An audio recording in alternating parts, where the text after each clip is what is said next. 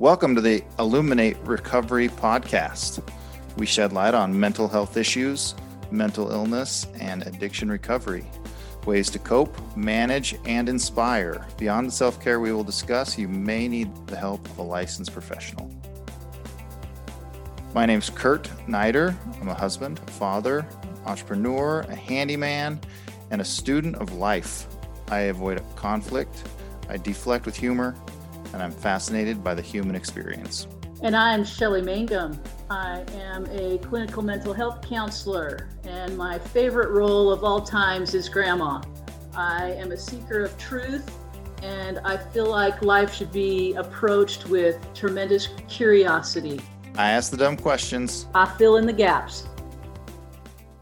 The Illuminate Recovery podcast is brought to you by Illuminate Billing Advocates. Make billing and collection simple with leader in substance abuse and mental health billing services. Verification and analysis of benefits, pre-authorizations, utilization management, accurate claim submission and management, denial and appeal management, and industry-leading reporting. Improve your practice's cash flow and your ability to help your clients with Illuminate Billing Advocates. Today, Kurt and I have Bethany Osgood with us. Bethany is a development director at Project Beauty Share. She's the president of Washington's Rural Health Association and director of clinical outreach at Charlie Health. She's been in the healthcare industry for the last 20 years, and in nonprofit operations as well. She's a very skilled grant writer and manager. She's an accomplished public speaker and networking guru. She is also very talented at health insurance contracting, quality metrics, high reliability organization training, and quality improvement management. Bethany is a retired firefighter and EMT. She is passionate about rural healthcare access and improving our communities through acts of good works and perseverance. Bethany, thanks for being on today. That was a mouthful. And I do get to celebrate. I renewed my emergency medical technician certificate. So I am now currently nationally certified to provide EMT services. That's awesome. But, all of these skills that you have, you seem a little bit too young to be this skilled and retired at anything. So it'll be fun to hear your story and kind of hear your journey in healthcare. Maybe just touch on that for a little bit, and then let's get into the rural healthcare access. Absolutely. So my journey early on, I am a fourth generation firefighter. My dad was a wildland firefighter, and my grandfather was a wildland firefighter, and my great grandfather was the first engineer for New Bedford Fire Department in Massachusetts for their very first steam engine. So healthcare goes way back for us and our family. My mom's a nurse. Both of my daughters are EMTs, and one of my daughters is going into nursing school. And so it's kind of that grand tradition. And I started out, being a firefighter and EMT, and got a little injury. So I was like, what do I do? Let's go back to school. So I did something crazy called applied anthropology and in healthcare administration with a minor in archaeology and forensics. So wild, yes. I got into social work and I thought, I don't like this. I really want to do something investigative. And so kind of led me to that forensic archaeology and anthropology. That's an interesting combination. You don't hear that very often. Maybe talk for a second about how those complement each other. It's interesting because when you look at anthropology, which is really the study of cultural norms or cultures as they develop through time, most notably, in archaeology, we talk about Neanderthalensis and Homo erectus and the advent of cultures through Greek culture and Roman culture and the study of their bones and what they ate and clothing. And that really melds well with this kind of current environment that we're in, because we have really gotten this cultural awareness, especially with COVID-19, about who we are, where we came from, who do we identify with, and how do we collect as a community to support each other. through all of the movements that have happened Me Too, BLM over the last few years. That's fun. It's fascinating. And I love that you can, you can kind of dive in and get your own little niche in there of what you really do want to do. So you didn't really like the social work aspect. And so where did that lead you? It led me into working with juvenile detention. So I started out working in their substance use and court school, after school programs, the jail, the rehab. And then when I moved up to Spokane, I just kind of fell into behavioral health and healthcare administration, and all these doors opened up. And I was really blessed to work with nonprofit, large hospital systems, large insurance companies, through tribal work, through health disparities, accountable communities of health, looking at the change of when Obamacare or Medicaid got that expansion boost, of how do we reach people where they're at. Whether you're pro or against Medicaid expansion, people need services. People need that lifeline in the state and at the place that they're in their lives. And I've just been super blessed to work with organizations across the board, meeting people where they're at and getting them those essential services. Well, it occurs to me that those of us who live near a city or within a city, that's well established, really don't think about the rural aspect, and people that don't live near or even, have good internet access and good access to healthcare.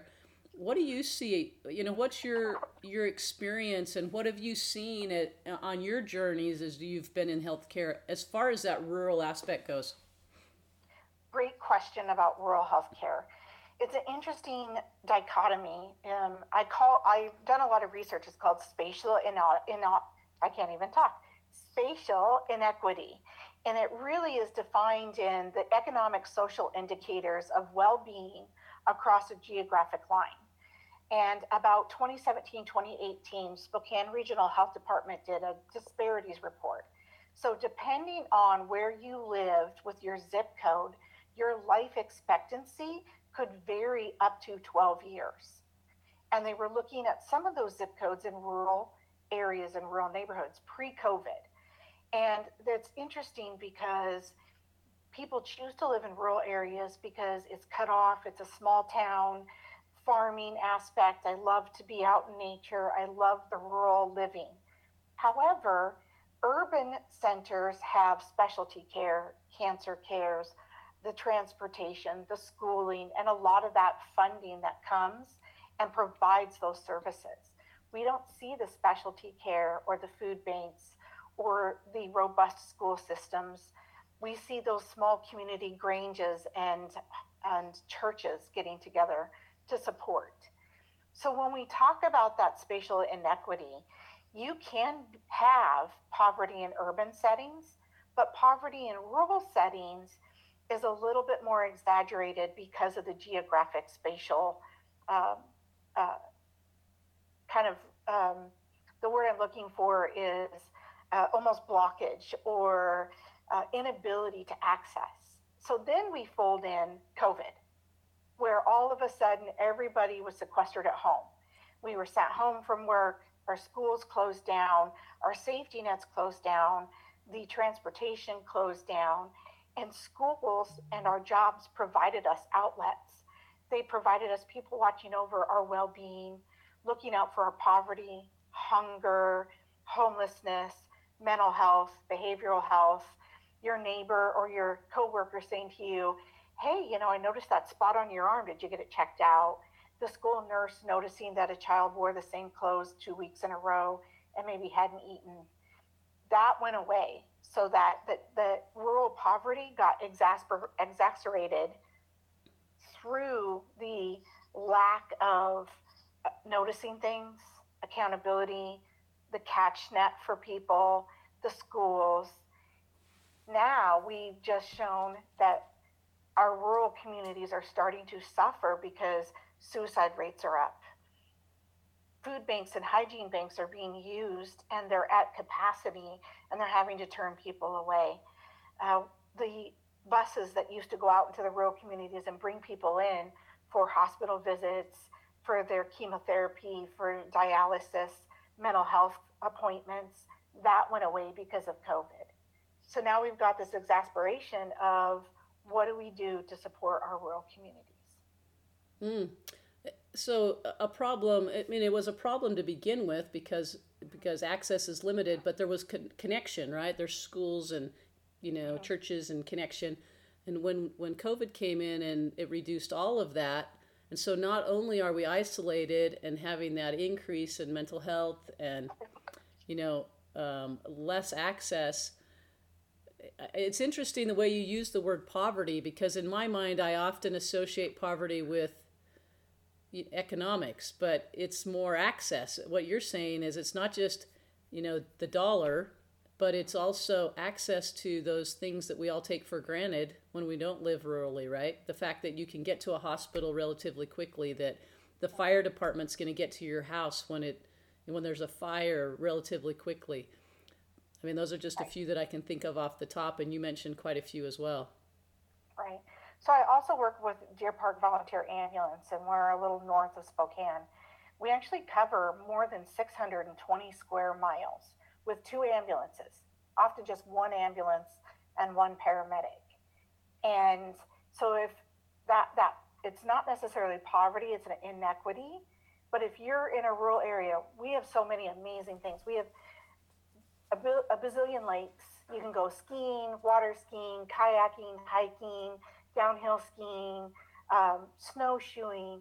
But if an accident happens, a car accident, a cardiac arrest, respiratory failure, let's say you get into a snowmobile accident, the response time is that much greater. Then to get to treat you is that much greater. And then to bring you back to the hospital is that much greater. On top of almost all of our hospitals regionally in North Idaho and Eastern Washington, Spokane, are on divert because of COVID.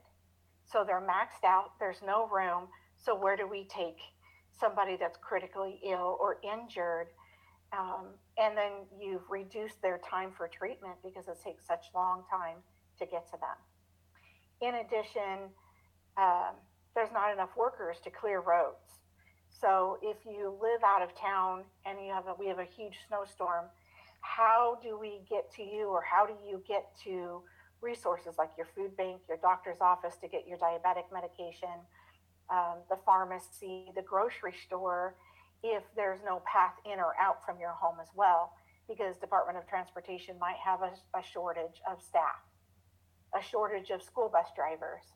So my child might live a mile away from the school bus, I drop them off, but that has changed. The school bus route has changed because we don't have drivers. So now I might not have a car. How am I going to get my child to that school or that school bus?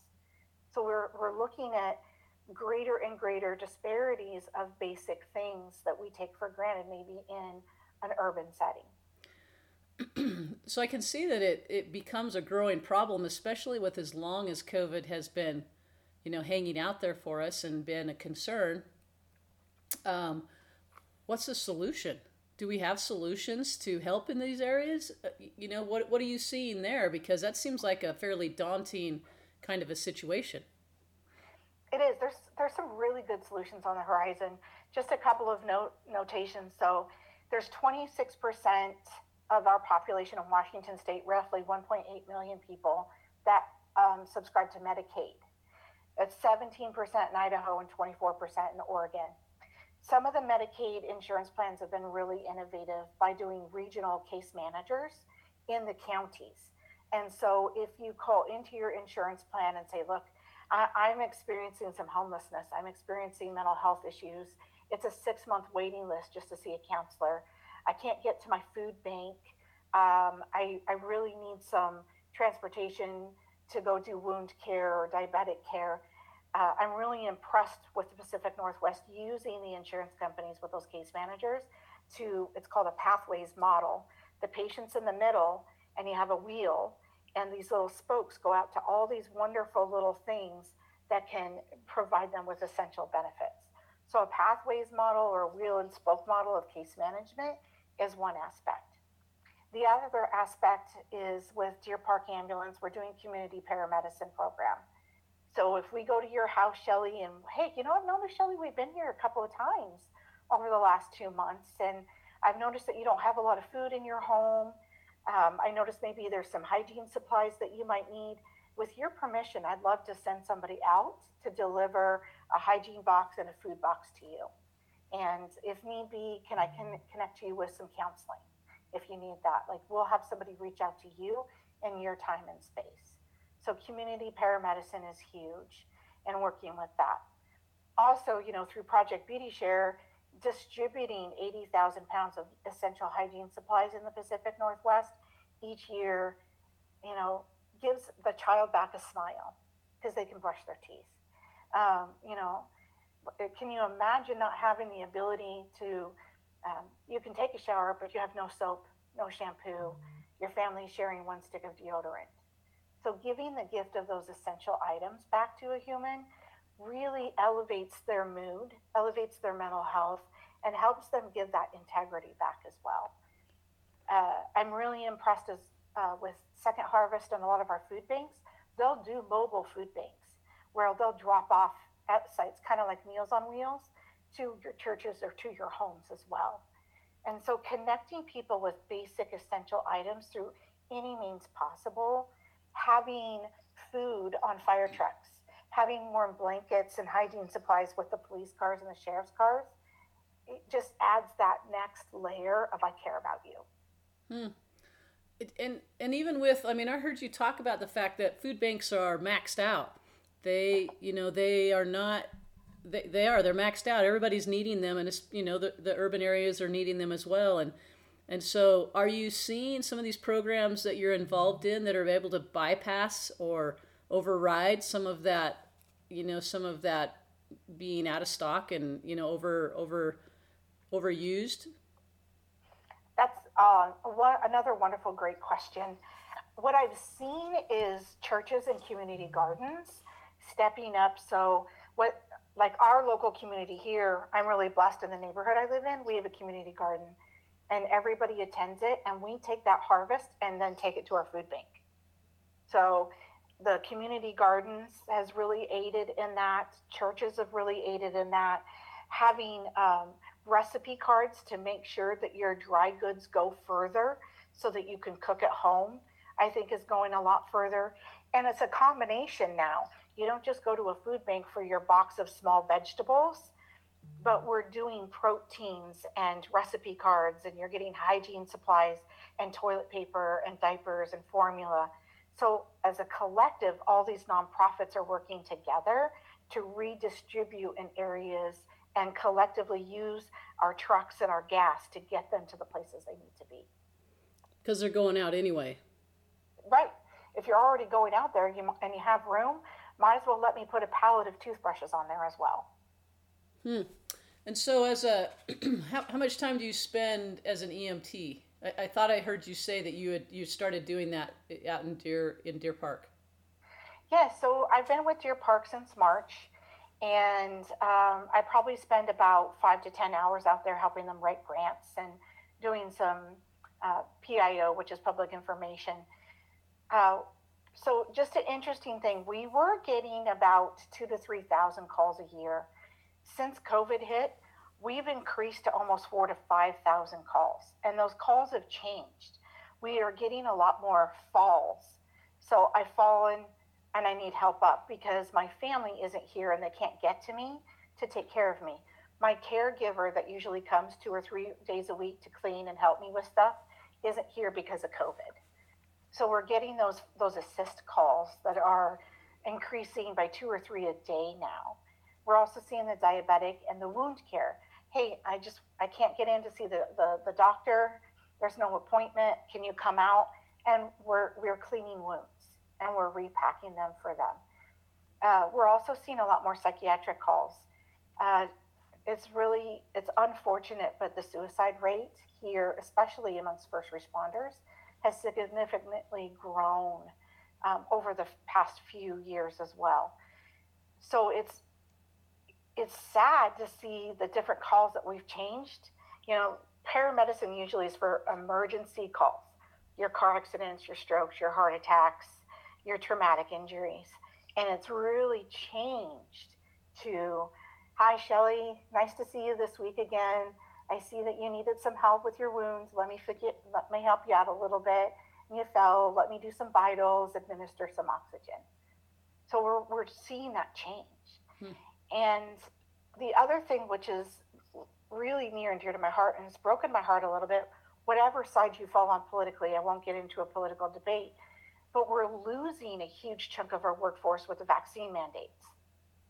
And so a system that's already taxed, hospitals that are already full are losing our police, our fire, our ambulance workers, our medics, our nurses, our care coordinators to the vaccine mandate as well. So already stressed system is going to have that shortage of staff. And I don't have the solution for that. I wish I did. I'm just the Bethany. Well, there's a lot of, everybody's in a change position, right? Our economies are becoming more and more virtual world, and our workplaces are becoming more virtual, and I don't think that's going away, right? That is a change that's here to stay on some level. And even, I agree. Yeah, and even though COVID seems to be, seems to be slowing down a little bit, which I don't know if that's even really true, because with the variants and stuff, it's still very concerning, especially to those high-risk people. But I don't see a shift. I don't see a real shift in some of the problems that 2 years or year and a half of COVID has created for us. I don't see those starting to dissipate near as fast as what maybe we would expect COVID to go away. I think we're going to have some lasting effects for a lot longer. Would you agree? I would absolutely agree. And I believe, that's where the blessing of where Charlie Health comes in, providing that virtual behavioral health services, the intensive outpatient, the counseling, the work groups, the peer support groups. The Department of Health has some wonderful virtual programs that they're working on, virtual schooling. Large health systems offers now virtual appointments. Here's the crux of it, though, is I don't know how rural you guys are, but I know, for example, the high-speed internet stops 500 feet that way. So, great, I have high-speed internet 500 feet from my house. And I would love to be able to do a virtual visit, but I have limited phone data. And so I think with infrastructure, and we're looking at problem solving and continuing that virtual reality and the virtual access, we also need to look for our communities to provide the virtual platforms, the tablets, the phones, the computers, and then the hotspots and internet access. And that's where some of the really great networking with schools has happened, because schools have those computers and tablets and the Wi-Fi connectors that they can send home for that family to use. So if health systems, mental health counselors, and case managers can buddy up with the schools to use that technology, then we've opened up even a broader ability for people to connect. But if you don't have that really good internet, right? If you're stuck with cell service or satellite service or whatever that is, are we getting better at utilizing the resources that we do have to make that access, or is it still pretty rough in some rural areas? It's rough in some rural areas because people took advantage of the community colleges and the libraries and the schools and the community centers and churches, which offered that platform for you to go down, check your email, do your virtual appointments, and then go home. With the on and off again switch of open, close, because of COVID, people have been cut off from there. I'm hoping, and we are working on several different grants out here with Department of Health, with SAMHSA, and some other platforms to provide that infrastructure and to keep these places open so that people can, how you used to check out your book.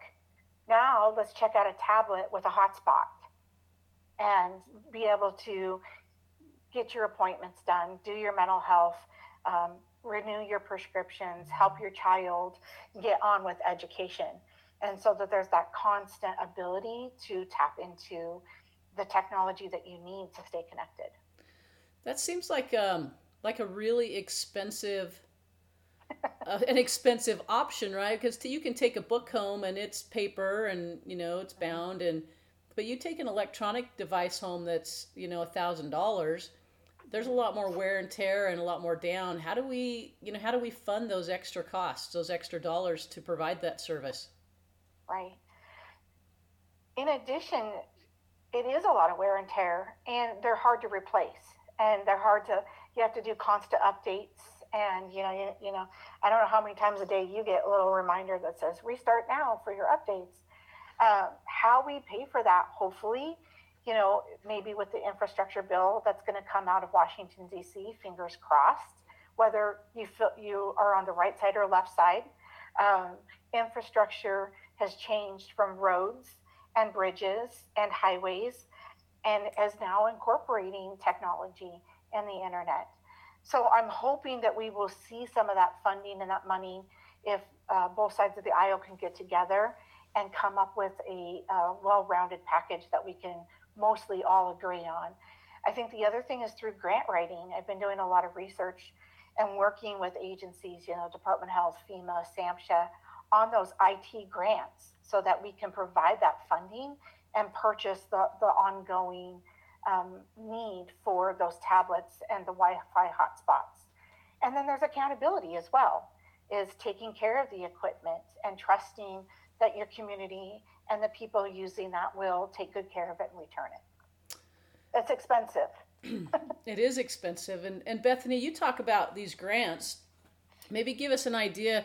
We've got people all over the nation listening. Are the same grants that are available to you available to every other state out there? Are these federal grants? Are these state grants? What does that look like in case other people, I'm sure everybody's trying to tap into these kind of resources. Agreed. Yes, so I use grants.gov and GrantWatch. Those are my two favorite, and you can subscribe to them. And it's a really neat program because they can help you with budgeting, they can help you with proofreading. So SAMHSA is a federal grant, FEMA is a federal grant, Department of Health and HHS, they're all federal grants. As the president of the Washington Rural Health Association, I'm connected to the National Rural Health Association work group.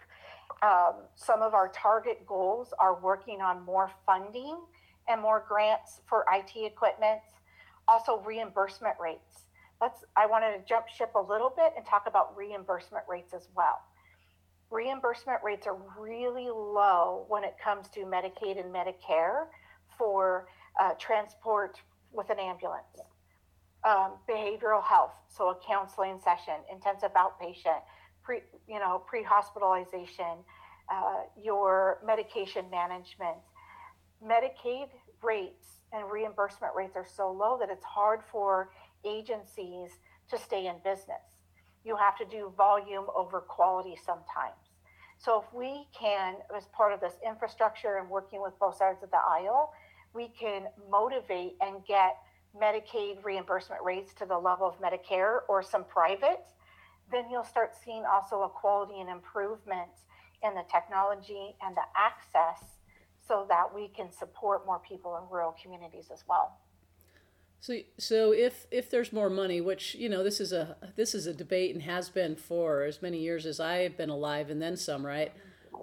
Probably since the dawn of democracy. Yeah, it's what's affordable health care, and the goal is to get that health care down to affordable rates for everybody because it's expensive and it costs a lot of money to provide those services, and the people who are providing the services need to make a living, as well as the ones who need access. They need those services.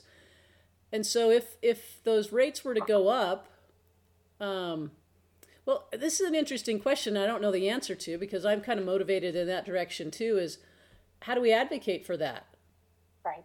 I mean, how do we? Yeah, how do we advocate for that, and what avenues do we go down to say, look, this just isn't enough. We have 2 ambulances in for 600 miles. That is not sufficient. Right. And how we advocate for that is you get involved with the work groups. There's a bazillion offers for work groups out there. I just got an email from one of my good friends from the Department of Health, and he sent me about 15 links of all these different work groups. And I'm thinking, oh, holy, I don't have enough time in the day to attend all of these. But getting involved in some sort of work group that speaks to legislation, that speaks to that change, being involved in that grassroots level is super important so that our voices are heard, as well as advocating for your neighbors, for your community to have those access points. You know, it takes a village. Change starts with me. So there's one day every single month that my husband and we take time and we go in our community and we deliver as well. And what we do is we show up, we deliver meals, we deliver hygiene supplies. I visit some of the tribes. I work with my tribal entities that I just love. And we try to make that small difference every day. On a bigger level is there are several rural health work groups that you can get involved in, legislative, there's petitions. It's kind of the same old song, but they do work when you get in there. Voting is also another huge important piece of, if you want to see change, you got to get in there and you got to start running and voting. And I think sometimes when you look at the voter turnout rate was 21%, I think to myself, oh, holy heck, where's the other 69%? Where were you? Let's get in this together and start voting. And then there's leadership. Leadership is a huge aspect of that communication piece. So one of the things that I'm doing as leadership with Deer Park Ambulance is we are working with our community on what we call corporate hero sponsorship or levels. So we have large crane companies, cement companies, we still have timber, lots of those, diesel. So part of that is I go to them and I say, Shelley, you own Shelley Incorporated. How about if you become a sponsor of Deer Park Volunteer Ambulance? And as part of that sponsorship, you can send 2 people to our EMT course so that you'll have 2 registered and fully licensed EMTs at your facility. We'll also come twice a year and do CPR and first aid classes and purchase AEDs to save lives in your facility in real time. So that's that reciprocity. So now you're helping Deer Park so that we can purchase another ambulance and have another crew for life saving. And we're providing you with a service to have EMTs, first aid, CPR, AEDs, and we'll help you with your OSHA training so that you're compliant and you can save money on your insurance. It's that reciprocity. It's looking at things just a little bit different so that we can support the community. I love that. And I love that there are resources out there, but they may not know, right? A corporation may not know the needs. And so there's a ton of need for education and, you know, helping inform people of the challenges that are out there and then finding those creative connections like you just talked about. I think that's super powerful to say, look, we've got this rural community out here. Some of your people are part of that. And you could help by doing this, and we're going to help you by doing this. I like it. I like it a lot. I think that's, I love to see creativity and thinking outside the box because it's a win-win. It is a win-win. And, you know, for all your listeners out there is we all have the capacity to make a difference. And we're forced into, whether we like it or not, but we've been forced into a different way of thinking because of COVID. And my heart says, gosh, I really hope we get out of this soon.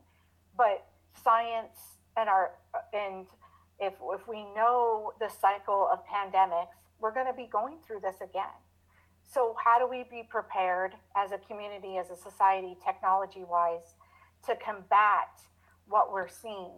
You know, children falling behind in education, mental health crises rising, disparities for getting basic essential needs. How do we prepare for that for the future? So again, if I come up to you and say, hey, you have Shelley Inc., you're a large corporation, and not only are we going to, you're going to be our corporate hero, we're going to teach you EMT, first aid, get an AED, and help you with your OSHA to reduce your insurance costs. But one of the other things that I think would be really great is, hey, once a month, can you maybe do a little food drive? If everybody in your corporation brings 2 non-perishable items, then we can hand them out at your location on a Saturday or at a farmer's market.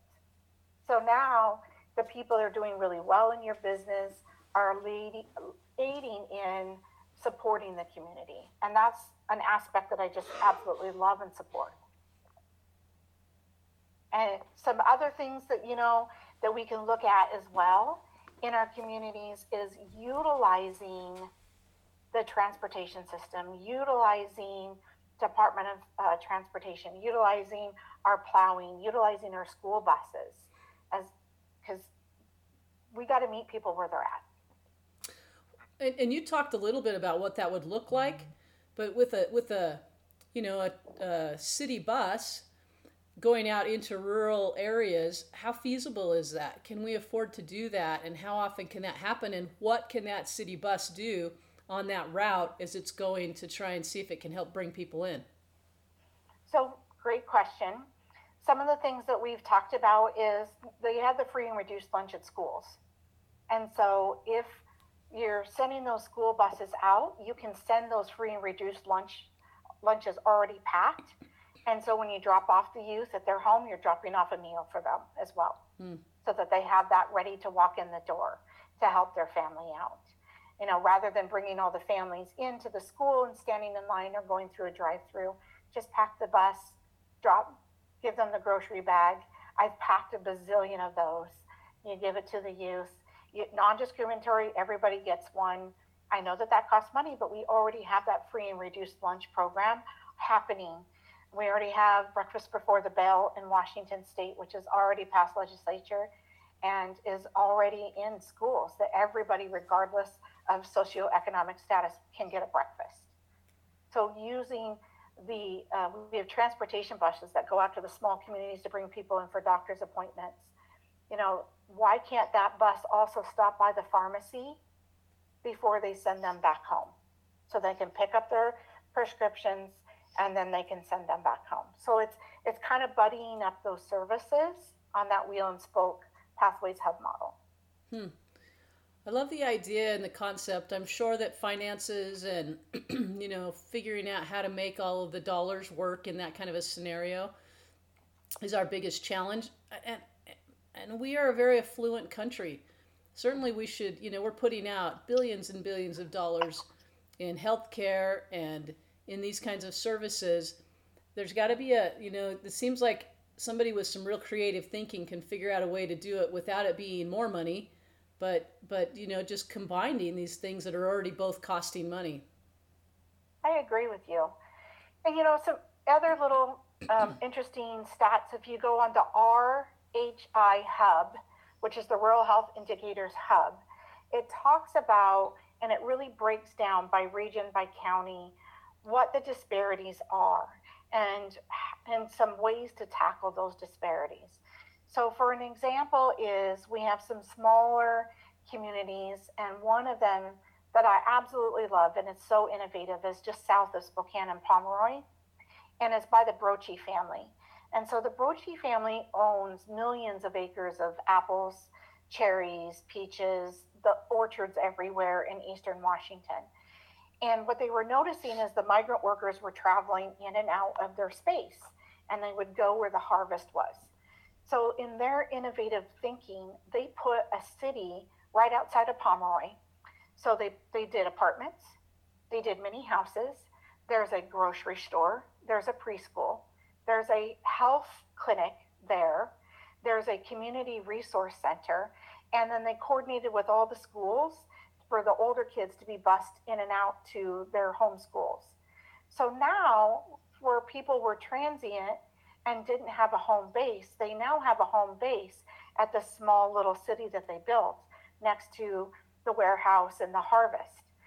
So their children have a stable place to live. They have a healthy grocery store to go shopping. There's a preschool. There's a clinic there. And they just opened up a dental clinic, which is quite amazing. And so large companies like the Brochi family have the capacity and the ability to make these little micro communities to provide that stabilization where services come to them. And I would challenge listeners and large companies, maybe across the United States, to kind of look at that model. And it saved them money because people had less sick days. They had their families there.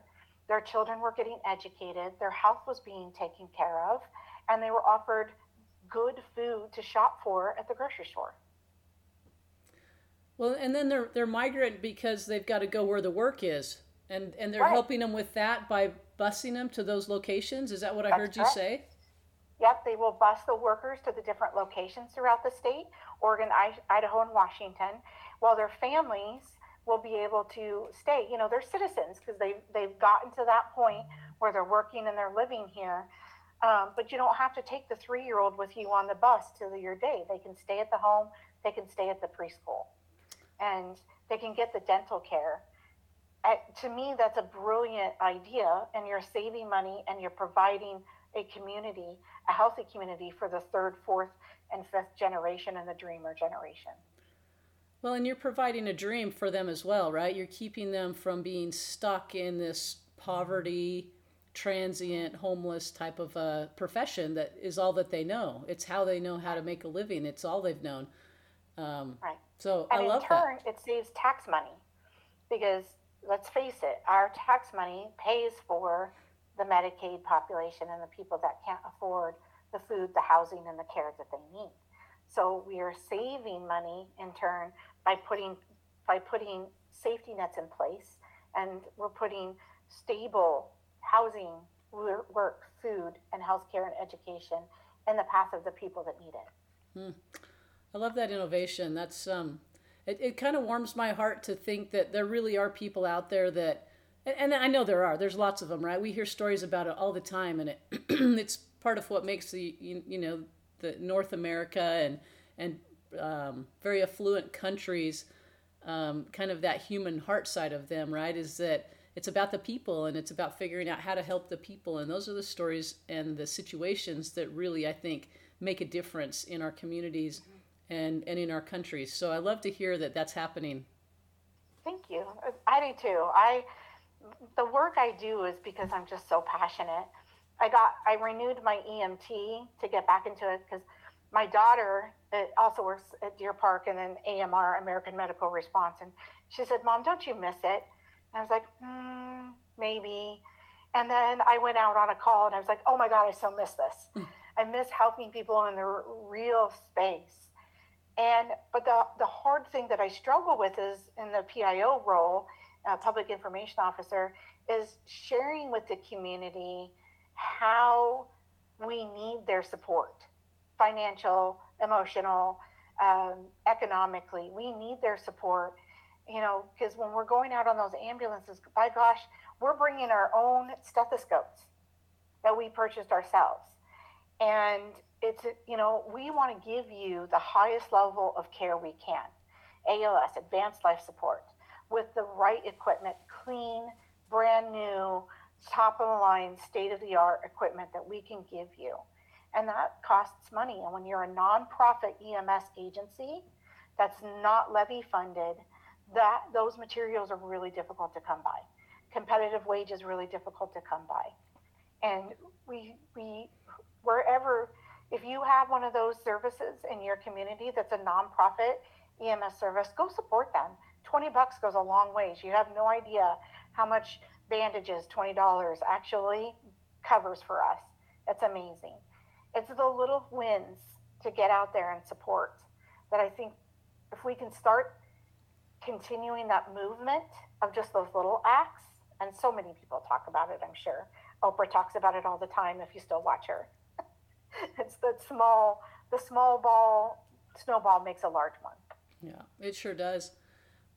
With these nonprofit ambulance services like you've been talking about, how are they funded then? They're purely funded through 3 sources.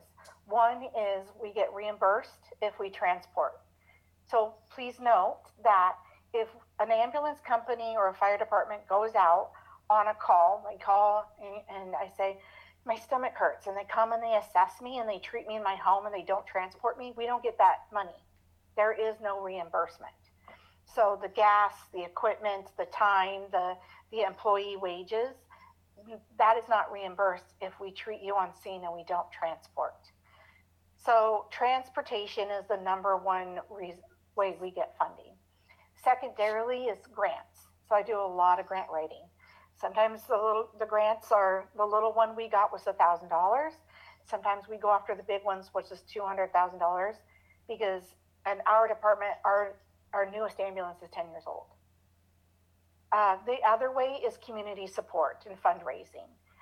We did a really cool little campaign where we made little masks and water bottles and sold them for $5 each, and the community just came out and supported us. So that community support and giving is super helpful. Well, it's challenging too, because you're already out there working, for you, multiple jobs and multiple, trying to go multiple directions to give back. And you still have to give more time in order to raise these funds to provide sufficient services. So I can see where there's a load and a cost that has to be paid, and it's and I'm grateful that you're doing it. Well, thank you. It's a labor of love. It is. I love my community, and I'm so proud that they allow me to serve. And I think sometimes I get more out of it than I give, for sure. And then there's, podcasts like you and Kurt are holding to share across the nation. I would love for people to come together and after this and share suggestions and ideas and ways that we can be more innovative. I think the only way through this COVID snow that we've been in, or this fog, is through the little acts of community kindness and gatherings and support. And and if you look back at pandemics, the Spanish influenza, and you look back at pandemics in Greece and Rome and South America, and as horrific as they were, how they got through it was the pooling of community resources. Well, and that's really the only way that rural areas can sustain, is to pull their resources, right? Because they don't have the urban network, right? That network, that structure, infrastructure set up that provides those services. You pay a fee and your taxes or whatever, and it provides those services. They have to figure that out on their own. And the same guy that's farming down the street is the guy that's also in the meetings trying to advocate for the community. Right. So it's a little bit, it's more, but there's also the other thing that I really love about the rural communities is it's the outdoor, the space, all that comes with that. But everybody has to be connected, right? It's almost survival to be connected, because if something goes wrong, you got to go to the nearest neighbor. You're not, that ambulance, like you said, could be hours away. And so that those community ties are really tight. And so there are advantages out there, and they do pull together, which I think says a lot for the character of those community members. I agree. I have a fun little another story to share with you before we end. Is about 2 years ago, we have a community called Ritzville, which is a little south of us.